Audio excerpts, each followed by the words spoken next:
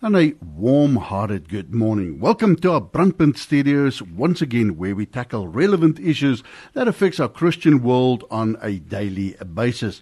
The topic for discussion is all about the Russian invasion of Ukraine. Is it part of the end-time prophecies or not? It seems that many Christian leaders are watching closely to find out. Some have made a leap of faith and claim God's prophecies is being fulfilled, while others have cautioned it is just too early to tell. In recent days, videos have popped up all over the internet, including on social media, the websites of evangelical Christian ministries, and on Christian media outlets, citing passages from Ezekiel 38 and claiming that the end times are upon us. Christian Broadcasting Network, otherwise known as CBN founder Pat Robertson, made an unusual and unexpected appearance on the network's 700 Club program on Monday to talk about what he believes and why he believes the Russian-Ukraine war might fit into biblical end-time prophecy. In the nearly 18 minutes film, Robertson repeatedly quotes Ezekiel 38 and claims that, quote-unquote, God is getting ready to do something amazing that will be fulfilled. So what does Ezekiel 38 say? Brandpunt decided to investigate and spoke to a Christian and well-known Professor Dion Foster down in the Western Cape to find out where we stand with regards to biblical prophecy and real-time events happening in our world and what the Word of God has to say about it. Don't stray or go away. We'll be back with our respondent right after this. Well, as promised, we're back with our respondent all the way down from the Western Cape, the beautiful Western Cape, I should add, the well-known Professor Dion Foster. Dion, just in a nutshell, as I always ask, just your background bio for those who haven't met you face-to-face and person-to-person. Wynand, hi, and thanks for having me on today, and to our listeners, lovely to be with you. Yes, I'm Dion Foster. I'm a professor of theology at the University of Stellenbosch. And I specialize in a field known as public theology and ethics, and I hold two doctorates, a doctorate in systematic theology and a doctorate in biblical studies. Well, the right person to ask a lot of difficult questions with regards to what's happening in our world right now and how it ties in with the scriptures. Dion, it's been said that when America sneezes religiously, the whole world catches a cold. In this case, it's Russia who caused the whole world to be upside down. How does this affect us as Christians? Does it affect us in any way? What would you say? Yeah, of course. I mean, Wynand, you're absolutely right. The reach of American Christianity, mainly through the media, does affect the rest of the world. And of course, the ways in which contemporary American evangelicalism and Russia have become intertwined, particularly through, this whole period in which Donald Trump was president, has led to the development of a sort of political theology that we would speak about this in academic theology, a way of looking at the political systems of the world through the lenses of American evangelical Christianity. And of course, that reaches us because many of our members in Africa, certainly here in South Africa, subscribe to podcasts, watch YouTube videos, watch online cable TV networks. And so when American evangelicals begin to think about what their relationship is, particularly through Donald Trump and the Republican Party to Russia, of course, that affects us. But I think there's a far more important thing to focus on, Wynand, and that, of course, is wherever there is war in the world, whether that's in Ukraine, which is very sad, or even, here on our own continent, as Christians, we should be saying, what is our role as people who bend our knee to the Prince of Peace? What can we do to witness to peace and to God's kingdom and reign on earth? Yeah, well, the Bible instructs us to be peacekeepers, peacemakers, but sadly so with the Russian-Ukrainian invasion, many believers, grab for their Bible, and some believers even starts quoting Ezekiel 38 and saying, well, this is the beginning of the end. World War III is upon us. You better make it right with the Lord, because according to the scriptures and Ezekiel 38, this is the beginning of the end. What is your understanding of it, and why do you think Christians, evangelicals, would quote Ezekiel 38? Yeah, so Wynand, you're absolutely right. I mean, when we try to make sense of the world, particularly those of us who are Christians and who take the Bible seriously, of course we're going to turn to the scriptures to try and interpret the times, to see, might God be speaking to us through the Bible. Now, in the Bible, there's a particular category of literature. We know we've got literature like poetry. Psalms is an example of that. We know we have wisdom literature, for example, Proverbs. There are Gospels in the New Testament, good news. There's history. And there's a particular series of books. Ezekiel is one of them. Daniel is another. The book of Revelation in the New Testament, which is known as apocalyptic literature. And throughout history, Jewish history and Christian history, there's been this sense that whenever there is upheaval or unrest or uncertainty in the world, people look towards seeing what might be going on in the spiritual realm. Now, this particular issue that comes from Ezekiel 38 is a very, very interesting and important one. It's not the first time in history, by the way, that people have turned to Ezekiel 38 to say, see, this is a sign of the end of the times. And a lot of it goes around the mention of two names, and it's disputed what they mean. Gog and Magog are the two who are mentioned in Ezekiel 38, but these are sort of typified in a lot of apocalyptic literature. So we don't only see them in Ezekiel 38, but also in Revelations, in 1 Chronicles 5 verse 4. The prophet Joel speaks about them. They seem to typify what is anti-Israel, the Hebrew people in the Old Testament, anti-God in that sense, because God is claimed to be on the side of Israel and the Hebrew people in the Old Testament. And then certainly in the New Testament, anti-Christ or anti-Christianity. So they tend to sort of embody everything that people associate with a kind of powerful evil that wants to destroy the people whom God loves. And so I think, naturally, when people think about a nation like Ukraine, where 70% of the citizens are Christian, and certainly for us as South Africans, also for the Americans that we were talking about earlier, many of us know Ukrainian missionaries. It's been a very active ground for moving, from Western Christianity into that region known as the 1040 window, the former sort of Soviet bloc where religion was banned. Ukraine was very fertile soil. So when we see a nation like Russia geopolitically invading this space, which of course is done for complex reasons, not only religious reasons, or certainly I don't think that religious reasons are primary in Mr. Putin's mind, people begin to ask, well, how do we interpret this? Could this be Gog and Magog trying to invade this so-called Christian territory? Is this the beginning of a great world war?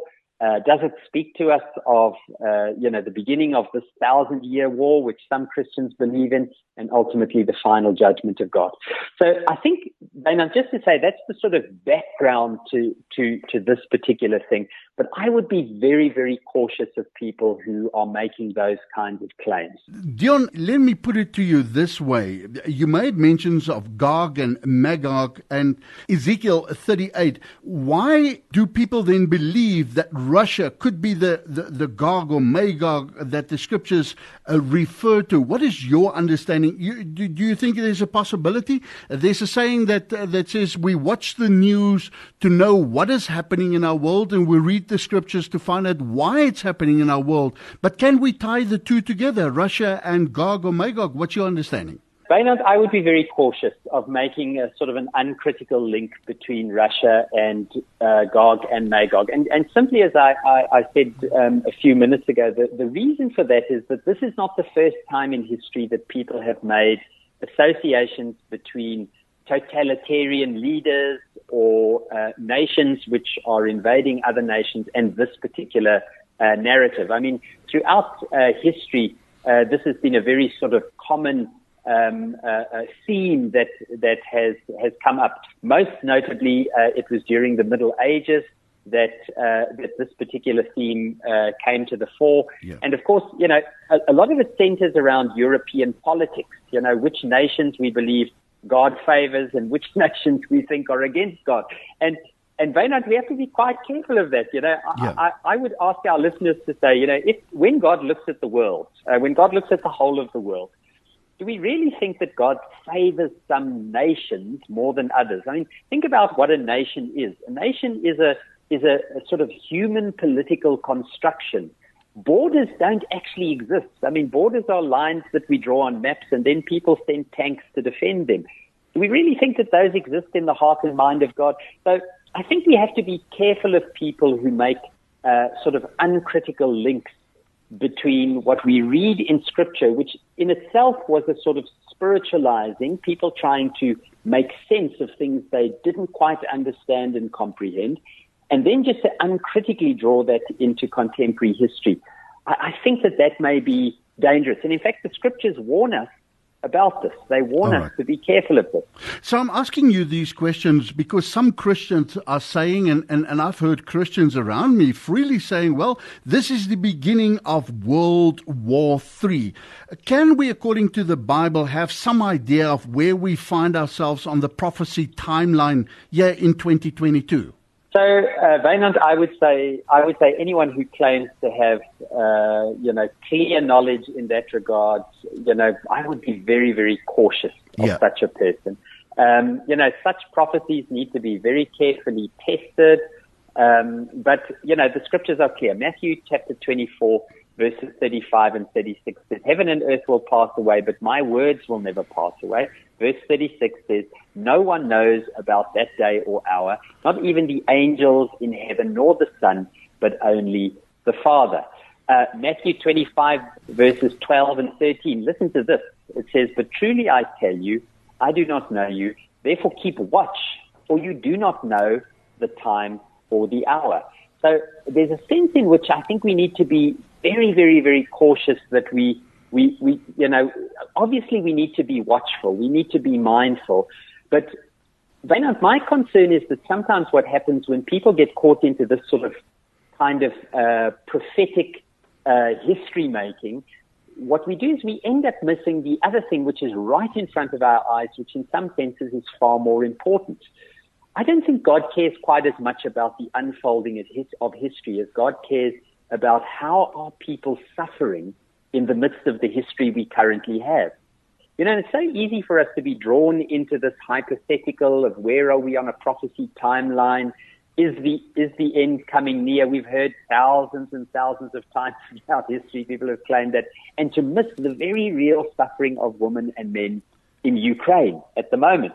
And to be saying, Lord, I don't know when you're coming back, but I want you to come back to a world where there is peace, where there is beauty, where people do not harm each other, where there is no brokenness. And so I'm going to pray for that. My prayer, the Bible tells me, is powerful, it's effective for the achieving of good. So I want to pray for peace. I want to pray for the de-escalation of violence.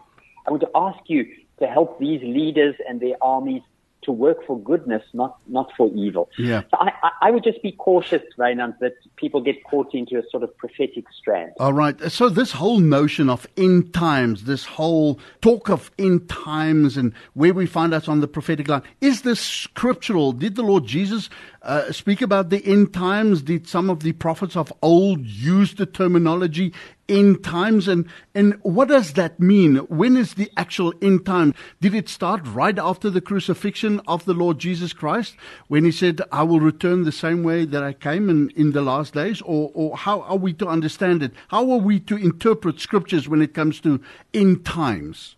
Yeah, so very definitely, Wynand, as Christians, and certainly those of us who adhere to the sort of orthodox biblical faith, there is a mention of the return of Christ in many, many instances. We do believe the Lord will return, that when he returns, I often tell my students, remember the day is coming Revelation 21, we read about it. There will be no more tears, no more dying, no more death, no more sickness, no more racism, no more sexism. All of these things will be dead because the goodness of God's kingdom will be established. But I think this sort of apocalyptic way of viewing the end times, there are different views: pre-millenarianism, millenarianism, post-millenarianism. There's a lot of debate around that. Will there be 1,000 years of peace? Will there be 1,000 years of war? Will Jesus return at the beginning of that, at the end of that? We can't be sure because, the Bible isn't as absolutely clear as we want. But there are some things that Jesus is clear of. Listen to this. Luke chapter 21, verses 8 and 9 says this: Jesus answered and said, "See to it that you are not deceived. For many will come in my name, claiming I am he, and the time is near. Do not follow them. When you hear of wars and rebellions, do not be alarmed. These things must happen, but the end is not imminent." It's quite profound, Luke 21, 8 and 9. So, as a lecturer of God's Word, somebody who studied God's Word intensely and a lecturer of the Word of the Lord Jesus Christ, Dion, what would you say, in your understanding, is the next great defining moment, the next great event? I know we're talking about the rapture and the end times and the prophecy timeline, but what in your understanding would be a sign and is the great next event to take place in this world? What would you say to Christians listening to you right now? So I would say one of the first big things, Wynand, that I would caution again is looking for that next big thing. I think the big thing has already happened, and that was the death, the resurrection of Jesus. That is the big thing that has happened, and we are called to live under the power of the Holy Spirit, to be co-laborers with God in God's work for the establishment of God's kingdom. Go and read Luke chapter 4, verse 43. Look earlier in Luke chapter 4, verses 18 and 19. What is the ministry that Christ has and that he calls us to? The Spirit of the Lord is upon me because he's anointed me to bring good news to the poor, recovery of sight to the blind, to proclaim the year of the Lord's favor, to bring liberation to the captives. The big thing has already happened. And there's a sense in which I think, we need to be constantly engaged in saying, Lord, I don't know when you're coming back. I'm not on the welcoming committee. I'm not on the planning committee for your return. That's not my job. I'm on the welcoming committee. When you come back, I want to be engaged in the work that you left me to do. And that work is already around us. So my sense is to say, we have enough work to do just in South Africa, but also across the world, to pray for goodness, to love one another, to care for each other, to see that God's good creation is blessed. And I would just say, be careful that we don't get drawn into what I would call secondary issues, that we don't put them in front of the things. Because we may find that when Jesus returns, and, the sooner he returns, the better. I long for his return. Yeah. But when he returns, he's disappointed and says, why were you so focused on trying to figure out all these things? Why weren't you doing the work I gave you to do? Yeah. In closing, Dion, what would you say to Christians listening to you right now? Because reality is on grassroots level. What is happening in Russia, and it's truly turned into a global village. The world has become very small because if you look at the petrol price at the moment, it's over $100 a barrel. And so to a certain extent, it does affect us.